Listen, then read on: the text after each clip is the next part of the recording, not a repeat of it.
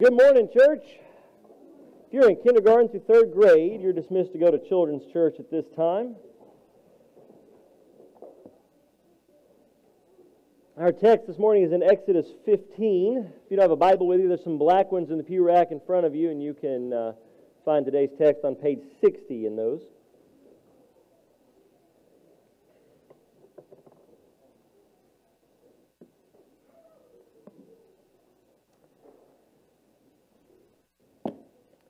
Parents, if your kids just went out, they'll be delivered right back to you at the end of the service, right where you're sitting. So thanks to our volunteers who are ministering to our kids even now. Well, I am thrilled to be back in Exodus. I'm thankful for Jerry setting the stage for us last week. He had a big task. He preached a review sermon that essentially covered 15 chapters in this book that took us parts of 3 different years to study. And so he handled the task well, and I trust that God used his work in that passage, or those passages rather, to bless you. I know I was blessed this week as I re-listened to Jerry's sermon. We finished our time in Exodus last year at the high point so far in the story for Israel. They were free. They'd not only been delivered from slavery in Egypt, but God wiped out the Egyptian army that was pursuing them in the wilderness. And we left Israel celebrating there on the beach by the Red Sea. And today we find them hurting. And their situation is going to make us wrestle with something that I'm convinced we all deal with at one time or another. What do you do when you find yourself disappointed in God? In fact, the title of today's sermon, if you picked up the sermon notes in the back, and by the way, some of you are confused, it's my fault. I put the wrong date on the sermon notes. So you know how sometimes you if those of you that still write checks, I know some of you do because they get behind you in line at Pringer's, you write the wrong date, you write the wrong year on the check sometimes. Well, if you notice at the top of the sermon notes today, it says 1/23/22. So I don't know what I was doing, but you're better off than I am at this point in the year. What do we do when we find ourselves disappointed in God? And let me be clear, God never fails. God does always provide, and we trust that as God's people. But if we're honest with ourselves, and if we're honest with each other, I think we'd all admit to moments where we've doubted, moments where we've struggled. We feel disappointed, even though we trust somewhere down deep in our souls that God has got this, God's really in control. We'd have those quiet moments. Some of us would have those loud public moments where we've doubted, where we've struggled. This text shows us 2 responses to that very situation. You can pick them out as we read together. Exodus chapter 15, beginning in verse 22. This is God's word. Then Moses led Israel on from the Red Sea, and they went out to the wilderness of Shur. They journeyed for 3 days in the wilderness without finding water. They came to Marah. But they could not drink the water at Marah because it was bitter. That is why it was named Marah. The people grumbled to Moses, "What are we going to drink?" So he cried out to the Lord, and the Lord showed him a tree. When he threw it into the water became drinkable. The Lord made a statute and ordinance for them at Marah, and he tested them there and said, "If you will carefully obey the Lord your God, do what is right in his sight, pay attention to his commands, and keep all his statutes, I will not inflict any illnesses on you that I inflicted on the Egyptians, for I am the Lord who heals you." And they came to Elim, where there were 12 springs and 70 date palms, and they camped there by the water. Would you pray with me over the reading of God's word? Father, we don't come just reading this text this morning and hoping to find some kind of encouragement from it in an empty sense and a token sense, God. But we come before you this morning looking at your word and recognizing that these words are the very words of the Creator of the universe himself. And we've been called to submit to the truth that is contained in these words. And so, God, we pray that you would give us spiritual eyes to see that truth, and that through your Holy Spirit we'd be able to apply that truth as well. God, make us doers of your word and not hearers only, we pray. And God, we We ask that as we study your word, that your Holy Spirit would work in our hearts to encourage us where we need to be encouraged, to convict us where we need to be convicted, to move us toward repentance of the sins that we need to repent from. Some of us here, Father, perhaps have never repented of our sins and trusted Jesus Christ as Savior. So, Father, if that's someone in this room, someone listening online, wherever it is that we are hearing your word today, God, we pray that your Holy Spirit would work on our hearts. Gift us the faith to believe that Jesus Christ truly is the Savior, and with everything that we have, with our whole heart, God, trust in Him for salvation. God, for those of us that belong to Christ who are here, we pray that your word would cause us to remember who you really are. The God who heals.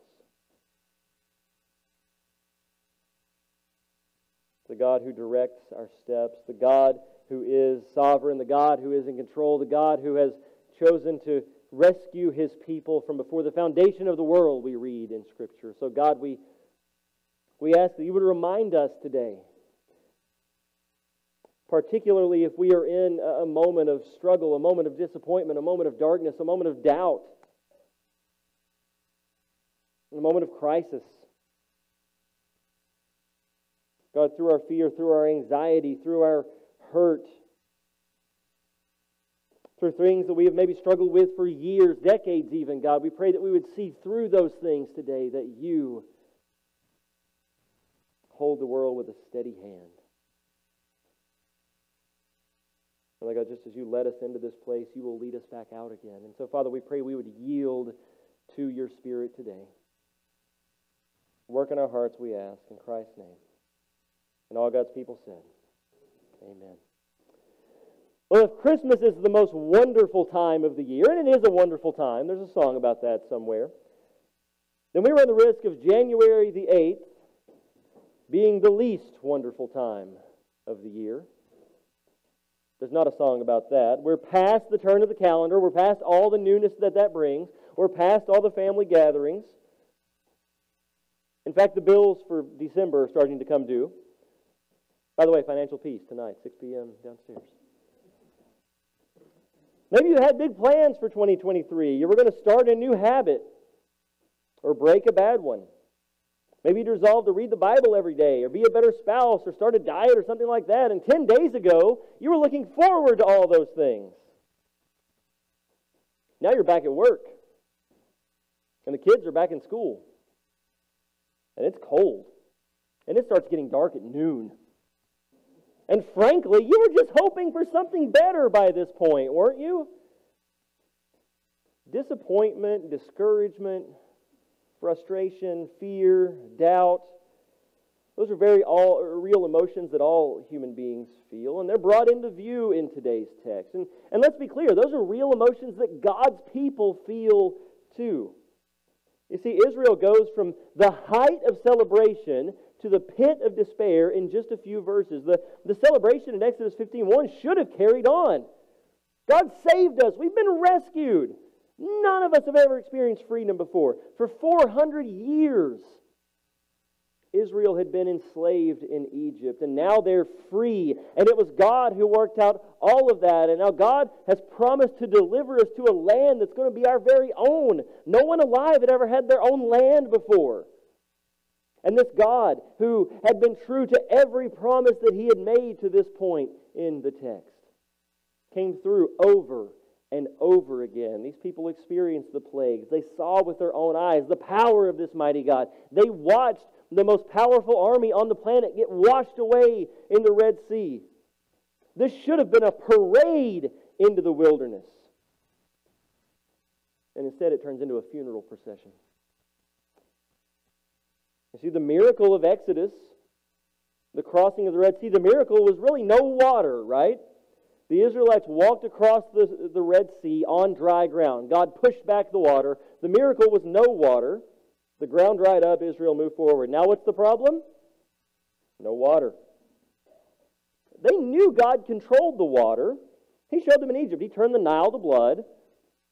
And so their disappointment here wasn't in their lack of directions. We don't see grumbling in this text because the GPS took them in the wrong direction. We've all grumbled about that.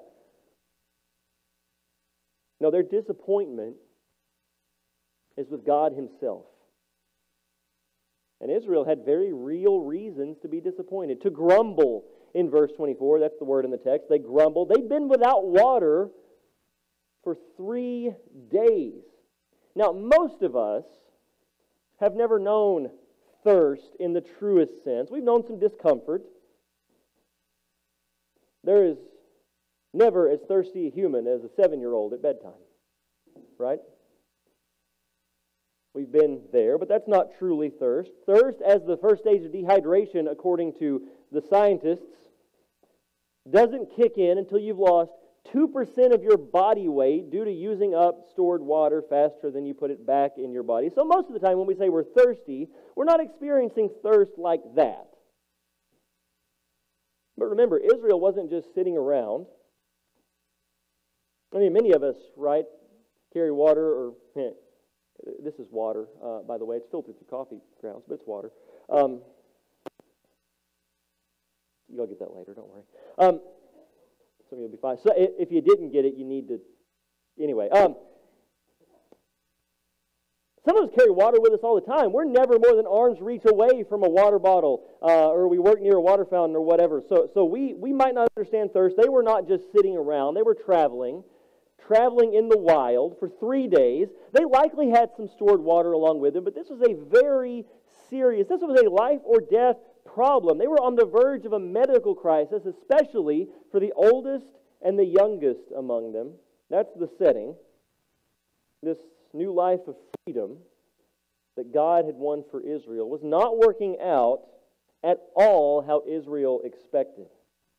I think this is a very timely passage for us, isn't it, church? Israel thought about freedom for generations, and now that it's here, now that they've got it, it's not what they expected. How many of us bank on that next milestone? Maybe it was the turning of the calendar from 2022 to 2023 for you, but maybe it was something bigger. You've worked your tail off for that new job, that better job, only to find out that it didn't satisfy you the way that you thought it would. You thought if you could only finish school or move into your own place or get the attention of this guy or of that girl that things would be better. You saw marriage as a way to solve your problems. But when life doesn't break the way that you think it's going to, how do you respond? You see, this passage, one of the things that it does is reminds us that God is just as much God when Israel walked on the dry ground across the Red Sea as He was when they grumbled in the dry desert. And church, we're going to experience both of those moments if we walk with Christ. We're going to join Israel in worship, celebrating on the beach as God has delivered us from our enemies. And we're going to panic right alongside Israel when life doesn't go the way that we planned and we're worried about whether or not we're going to make it. And we see two responses to that moment in this passage. Israel grumbles to Moses, yet Moses cries out to God. Here's what Israel does. Okay, Moses, this trip was your idea. You led us out of Egypt. You led us into the wilderness. Now we're out of water. What are you going to do about it? Since Moses was serving as God's appointed leader at this time in Israel, it wasn't bad that they brought their problem to him. They probably took their problem to the right place. The problem was in their attitude. See, we know from how Israel has already behaved in this Exodus account and the things that we're going to see in the next several texts that we study again and again down the road. We'll just call it what it is. They were whining. They were so quick to forget that God is in control. The psalmist picks up on it later, this forgetfulness, and he laments it over in Psalm 106. Our ancestors in Egypt did not grasp the significance of your wondrous works or remember your many acts of faithful love. Instead, they rebelled by the sea, the Red Sea. I think the reason he says it twice here is they rebelled by the sea. You know, the Red Sea, the one that God drowned the Egyptian army in, that one. That's how forgetful that they were, that they are almost within eyesight of the Red Sea, and here they are grumbling against God. God, we know you saved us, but that was 3 days ago. What have you done for me lately, God? We're thirsty. And let's not bash them too much because it's going to sting when we start looking in the mirror later. It would have been really hard to trust God's faithfulness in this moment, especially when they come tomorrow. They come to a spring. On the third day of this wilderness journey, as their water reserves are running low, somebody out front would have spotted an oasis. Hey, there's excitement. Look, water off in the distance. We've got what we need. And God really did provide. And they arrive. And whoever that guy is that goes first, or the girl or the kid maybe, that gets to that water first, they drink the water. And something ain't right. We don't know what that means other than it says it's bitter in the text. That's all it says. We just know it was undrinkable. The thing that you hope is your salvation, your ticket to a new life, has let you down. Well, their response to that reveals their hearts. Just 3 days ago, they shouted, "Our God is glorious. I will praise Him. I will exalt God." 3 days, not 3 weeks, 3 days later, they're grumbling. It's the first time that word is used in the Old Testament, but it won't be the last. Israel became a people familiar with griping, complaining, murmuring, criticizing, nitpicking, and they got to all those things 72 hours after the spiritual high point of their lives. But that outward behavior, that lack of gratitude, that panic, that lack of faith, that fear, whatever it is, it's always the outgrowth of some root sin in the heart. The grumbling was the fruit, but the root were hearts that lacked the faith that God would take care of them. They didn't trust God's faithfulness. I mean, one moment they're saying, "Our God is the true God." When they fled to Marah, God had not failed. They were still very much within the plan of God. Romans 8:28 applies to this situation just as much as it did to the rest of the Exodus. Paul writes in Romans 8, "We know that all things work together for the good of those who love God and who are called according to His purpose." And it's in that purpose of God, that unfailing providence of God, that you're often led to a place of bitterness. Do you understand that so much of our lives mirror the lives of the Israelites here? Don't get the idea that if you become a Christian, that if you come through the Red Sea, so to speak, if you repent of your sins, place your trust in Jesus, that your problems are all behind you. It's simply not how it works. And if you get that sort of idea in your mind, because we may not phrase it that way, many of us would admit to ourselves in that deep, quiet moment, right, that if we think if only we're obedient, if only we do things God's way, if only that we try to be good, God is going to see that and He's going to make our lives easy for us. It's a very mild form of the prosperity gospel that many of us fall into thinking that if I just do good, God will give me good. We only need to look so far as a man named Jesus Christ of Nazareth to realize that if you do good, the world will often respond with the opposite. See, Israel was at Marah because God led them to Marah. And God makes that clear as He answers Moses' cry. Moses demonstrates a different response. He doesn't grumble. He cries out. When everyone else is looking down at the water, down at the problem, Moses is looking up to heaven. He cries out to God instead of grumbling out to any old one who would listen. And what does God do? He provides.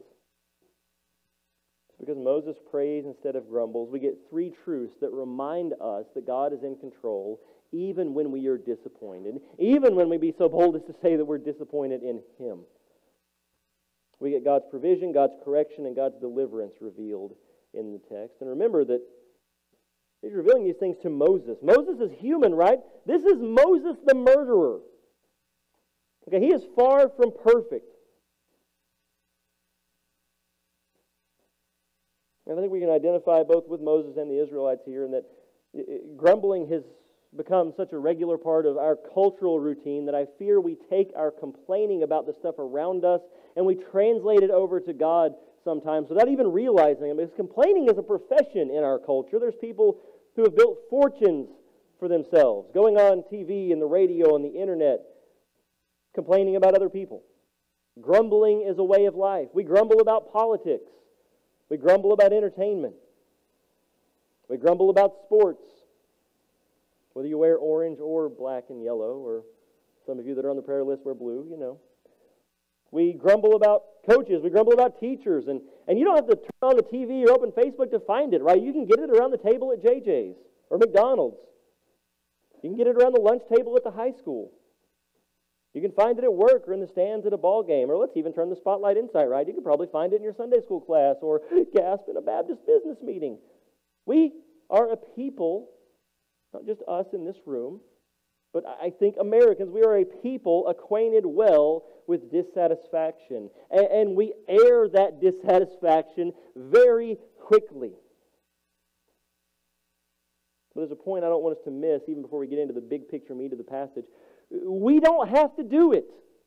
We don't have to grumble. We don't have to complain. This is human Moses here, sinful Moses. And instead of complaining, he goes right to God. Moses, whose sin kept him from going to the promised land, doesn't grumble. He cries out to God. So in this moment, he certainly gets it right. And God reveals first his provision to us. Verse 25 says, "So he cried out to the Lord, and the Lord showed him a tree. And when he threw it into the water became drinkable." God answers Moses' cry. God is always going to provide. He led them to bitter water, not to show them bitter water, but to show them the bitterness of their hearts. And he did so with a plan to give them exactly what they needed. To show them that there was no reason for their grumbling in the first place. That tree didn't likely spring up that day. No, God knew that tree was there. That tree was that tree grew for this purpose. The solution to their problem was already right there before the water, before they grumbled, before they got upset. God had already provided the solution. All Moses had to do was ask. And knowing that truth, knowing that he needed to ask, that didn't make Moses any less thirsty. I mean, this was an extreme hardship endured by everybody in Israel. And God put this hardship on Israel to demonstrate his mercy and grace. We're told over and over again in Scripture how God will provide, that God will give us the grace to meet whatever struggle he puts in front of us. But many of us have to learn that truth by experience. Some of us are hands-on learners when it comes to life and when it comes to holiness. God wants us to have a deep dependence on his ability to provide. The taste of bitter water made fresh, that became the taste of faith for Israel.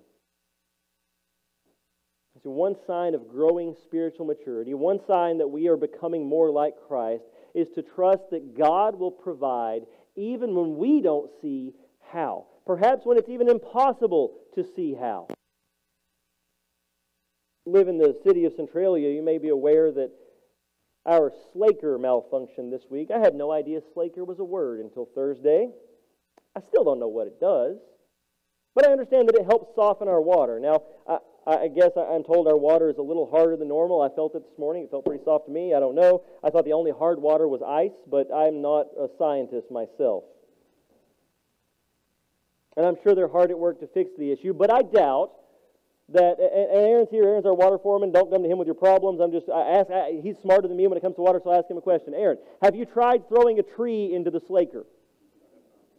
Well, he may have hit it with a piece of wood, I don't know about that, but he's yet to try throwing a tree into it. If you threw a tree into it, do you think that would help?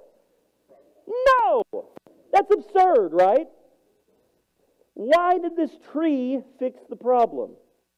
It's funny. Scholars, scientists, they're funny people to me because they went back to this area of the world and they've studied tree and they found every shrub and every bush they can. And maybe one of these has some water filtration powers that we're not aware of. And so they've tried all these things. And guess what they found? Throwing a tree in water doesn't purify water. No, this was God providing. This was the solution that God gave Moses, and it makes no sense at all, and I firmly believe that's the point. God specifically calls Moses to do this because it's absurd. It's absurd that a tree fixes the water. It's absurd that Moses goes along with it. He didn't question God. He didn't pause.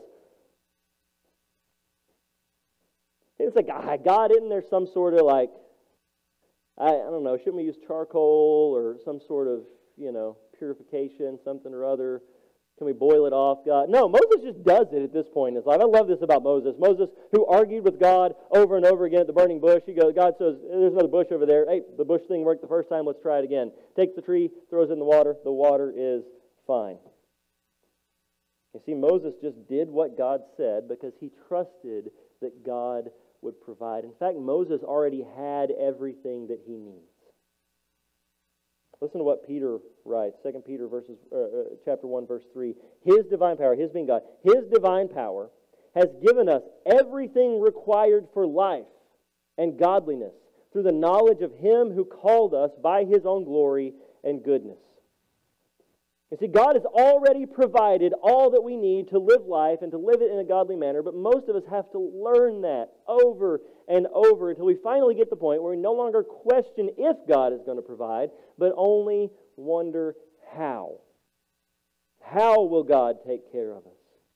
And we'll wait in faith until He does. When you're disappointed, when you're in doubt, when you're frustrated to the point of grumbling against God, repent of that and remember that God provides. And in His provision, God also often corrects. Look at the last half of verse 25. We read, the Lord made a statute and ordinance for them at Marah, and He tested them there. He said, if you will carefully obey the Lord your God, all His statutes, I will not inflict any illness on you that I inflicted on the Egyptians, for I am the Lord who heals you. Israel's command was to obey the Word of God. God's law once was to be the absolute standard for their conduct. And some of you Bible scholars may say, well, wait a minute. We're not to the law yet. That comes later, right? We're not to the Ten Commandments. There is no law. And in one regard, you're right. The law hadn't been written down yet. But the written law simply revealed God's will, God's truth, God's standard to people in a clearer way, but God's law has always been. God's law has always been true. It has always been the standard. It's part of His being. It doesn't change. So even before the Israelites reached Mount Sinai to receive the law, God required them to live for His glory, to obey His statutes, to live life His way. They were to listen to what He said and do what He commanded. But there's a very important line we need to draw here, church, if we're going to understand this section of Exodus. You see, the first part of Exodus is all about salvation, being saved from slavery. It mirrors our salvation from death and slavery to sin. But where we are now, this almost to the back half of Exodus, is all about sanctification. Sanctification just means becoming like Jesus. It is everything that happens to you from the moment that you trust Christ as your Savior until you die. It's all the joys, all the sorrows, all the victories, all the losses. All those things are a part of your sanctification. They all work together to shape you to be like Jesus. Sanctification means learning to be what you already are. I've used a military analogy before, but let me try a different one. Many of you are parents. And if you believe the Bible, you recognize that from the moment of conception, you're a parent. About 40 weeks into being a parent, many of you are blessed enough to meet your child. The baby is born, and at that point, the vast majority of us have no idea what we're doing. We're horribly unqualified, yet they still let us leave the hospital with the baby. Am I just speaking for myself here, or no, just me? Okay. And after a few days, you wonder if you left the instruction book there. See, you are a parent, and you learn what that means as you go.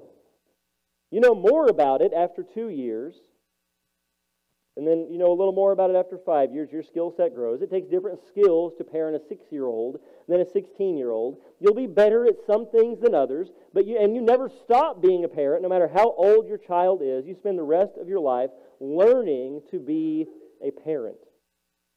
That's a lot like sanctification. You get saved and you spend the rest of your life learning to be saved, learning what it means to belong to Christ, learning what it means to be a child of God. And I point that out because following God's law wasn't a part of Israel's salvation. It was a part of their sanctification. They were already saved. God had delivered them out of Egypt. The Egyptian army was gone. Egypt couldn't come for Israel if they wanted to.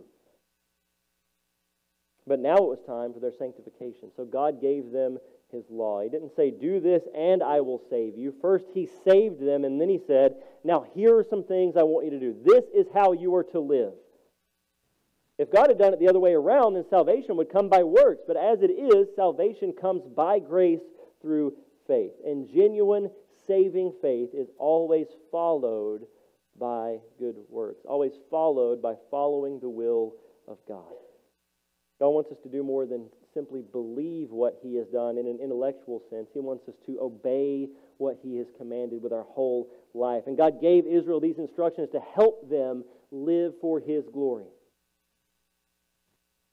Once we've been saved from our sin, the way that we experience the fullness of God is simply, as the old hymn says, by trusting and obeying. Those are the two things at issue here, right? They grumble because they don't trust, and God's command is to obey. Obedience was the test of their faith. This reveals a lot about Israel's relationship with God. Whether they obeyed or not, there would be consequences, right? Because they are in a covenant relationship, and that's how a covenant works. It contains promises and warnings with blessings for obedience and consequences for disobedience. God says, if you obey, you're not going to fall into the sins that Israel did. But if you don't, I will correct you. See, our need for God to provide is the testing of this faith. And a lot of times we fail that test. We see God's standard. We see God's law. We see what we're supposed to do. And in a moment of doubt, in a moment of struggle, in a moment of rebellion, we go the opposite way. We fail the test. That doesn't mean we're not saved or God doesn't love us. It means we don't love Him enough. And we need to grow more. We need to trust Him more. And we need to be reminded that's why we so desperately need Jesus. He passed the test. Israel was thirsty after 3 days. Listen to what Jesus went through. Matthew 4 it says, after He'd fasted 40 days and 40 nights, in the understatement of all Scripture, it says He was hungry. If I preach for about 4 more minutes, some of you are going to be starving, right? Maybe I'm just speaking for my children, I don't know. Then the tempter approached Him, Matthew 4:3, and said, if you are the Son of God, tell these stones to become bread. The temptation was to get food in His own way, not trusting His Father to provide, but Jesus passed the test. He said, it is written, man must not live on bread alone, but on every word that comes from the mouth of God. You see, Jesus didn't complain about what the Father failed to provide for Him. He trusted His Father to sustain Him. Church, there are incredible blessings that come with learning to trust God. There wasn't just a command here. There was a promise. See, if the people obeyed, He would not only spare them from the plagues, He would also heal their diseases. God revealed Himself for the first time by the name God who heals. It's the first time we see that in Scripture. He's the God who makes you whole. It doesn't mean that He heals every disease that we have, but it means truly that God makes us whole. He makes us right. God shows them just a glimpse of His healing power here by taking the water that was sick, the water that was broken, the water that was spoiled, and healing it. And He doesn't just heal, He delivers. Look at verse 27. And they came to Elim, where there were 12 springs and 70 date palms, and they camped there by the water. Some people want to make significance out of those numbers, and maybe they are significant. The biggest significance of those numbers is there's a lot at Elim. There's plenty of water. There's plenty to eat. Exodus 15 ends in paradise. They actually went deeper into the wilderness to get there, but when they did, they found exactly what they need. When God provides, He provides for everything. It would have been enough for God to give them Mara, this spring that had been fixed. He gave them what they needed to survive, but ordinarily God gives enough for us to thrive. He gave them Elim. He gave them a place where they had all that they needed. He satisfied Israel's thirst at Mara. He showered His people with blessing at Elim. In Philippians 4:19, Paul writes, and my God will supply all your needs according to His riches in glory in Christ Jesus. See, more than just material needs, God has promised and provided all of our deepest spiritual needs. The need in Exodus 15 was water. Israel was thirsty. They needed a drink. Listen to what Jesus said a few hundred years later, John 7. the end of verse 37. It says, "If anyone is thirsty, let him come to me and drink. The one who believes in me, as the Scripture said, will have streams of living water flow from deep within him." See, Jesus doesn't just save us, church. He does that. And if you're here today and you've never experienced the salvation Jesus offers, I'll be honest, I have no idea how you deal with the frustration and disappointment of this world. You're stronger than me because I know I couldn't do it without Jesus. I can't urge you enough to repent of your sins and trust in Jesus Christ alone for your salvation today, because when Jesus says, "The one who believes in me will have streams of water that flow from deep within him," what he means is you'll have the very Spirit of God Himself working in and through you. That's the source of our sanctification, church. We can be thirsty, we can be frustrated, we can be struggling, we can be hurt, and we can do all of these things while, just like Moses did, turning to God in submission, trusting Him to provide instead of grumbling like the Israelites did. Make no mistake. Don't mistake God directing you to bitter water, to bitter times in life. Don't mistake that as punishment. That's certainly possible. If you have unrepentant sin in your life, God might very well be using the circumstances around you to try to snap you out of it and draw Him back to you. He does that often with Israel in the Old Testament, but it's just as likely that God has directed you to a moment of bitterness in your life to sanctify you, to shape you to be more like Jesus, to cause you to rely more fully on Him. Don't let bitter water reveal a bitter heart. Don't be discouraged because you view God as a God who discourages. Instead, be strengthened by the God who heals. Let's pray.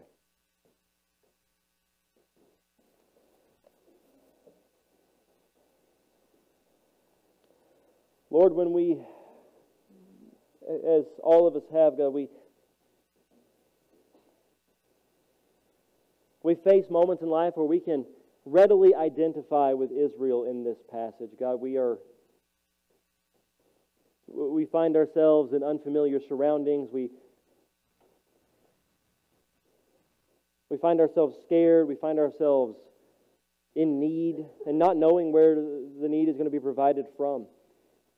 God, it might be a physical health thing. It might be a financial thing. It might be a relationship thing. It might be a trauma thing from our past. It might be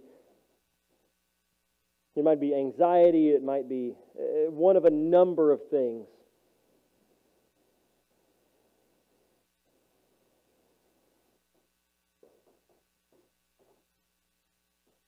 And God, those circumstances can cause our hearts to be bitter.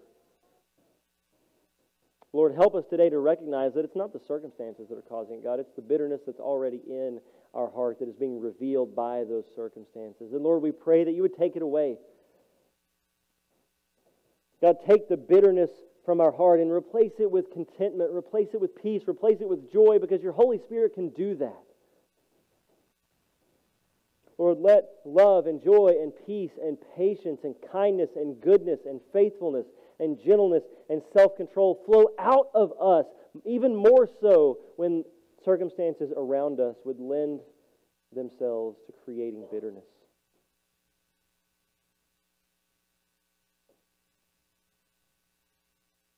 God, help us to be honest enough with you to confess and to repent that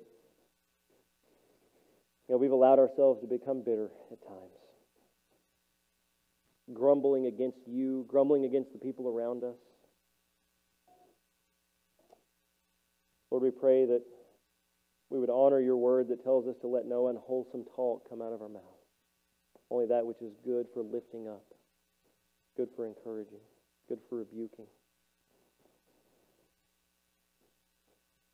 God, let that be what characterizes us as your people. Let us reflect Moses in that when we encounter a circumstance, a situation where, God, we are stuck, we are in fear, we are hurting, we don't know where water is coming from that we need for life, we don't know where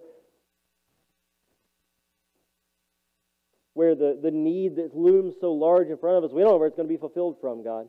Our hearts hurt. We are panicked. We may even be facing certain death, as the Israelites eventually would have been here, God. When we find ourselves in those situations, let us not look down at the problem, but up to you. trusting that you're the God who provides, that you're the God who heals, and that you're the God who will one day deliver us to the thing that we need most, and that's your fullness. God, you tell us in your word that you're preparing a place for your children.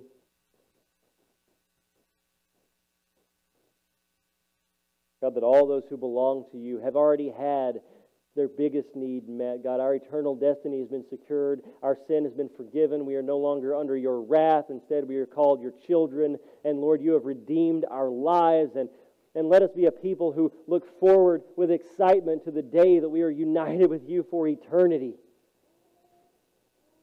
And all these struggles, all these things that cause bitterness, God, they pass away forever. Make us long for that day, we pray. And give us the grace to get there. Help us to bear one another's burdens with grace, with encouragement, we pray in your Son's name. And all God's people said. Well, in just a moment, all those of us who are able will stand together again and sing. We're going to sing a song called By His Wounds. And it is by the wounds of Jesus Christ that all the things we're talking about this morning become true for us. Israel was rescued from slavery through the Red Sea behind Moses. We are rescued from our sins by the wounds of Jesus, by the resurrection of Christ. And if you're able, would you stand with us as we sing?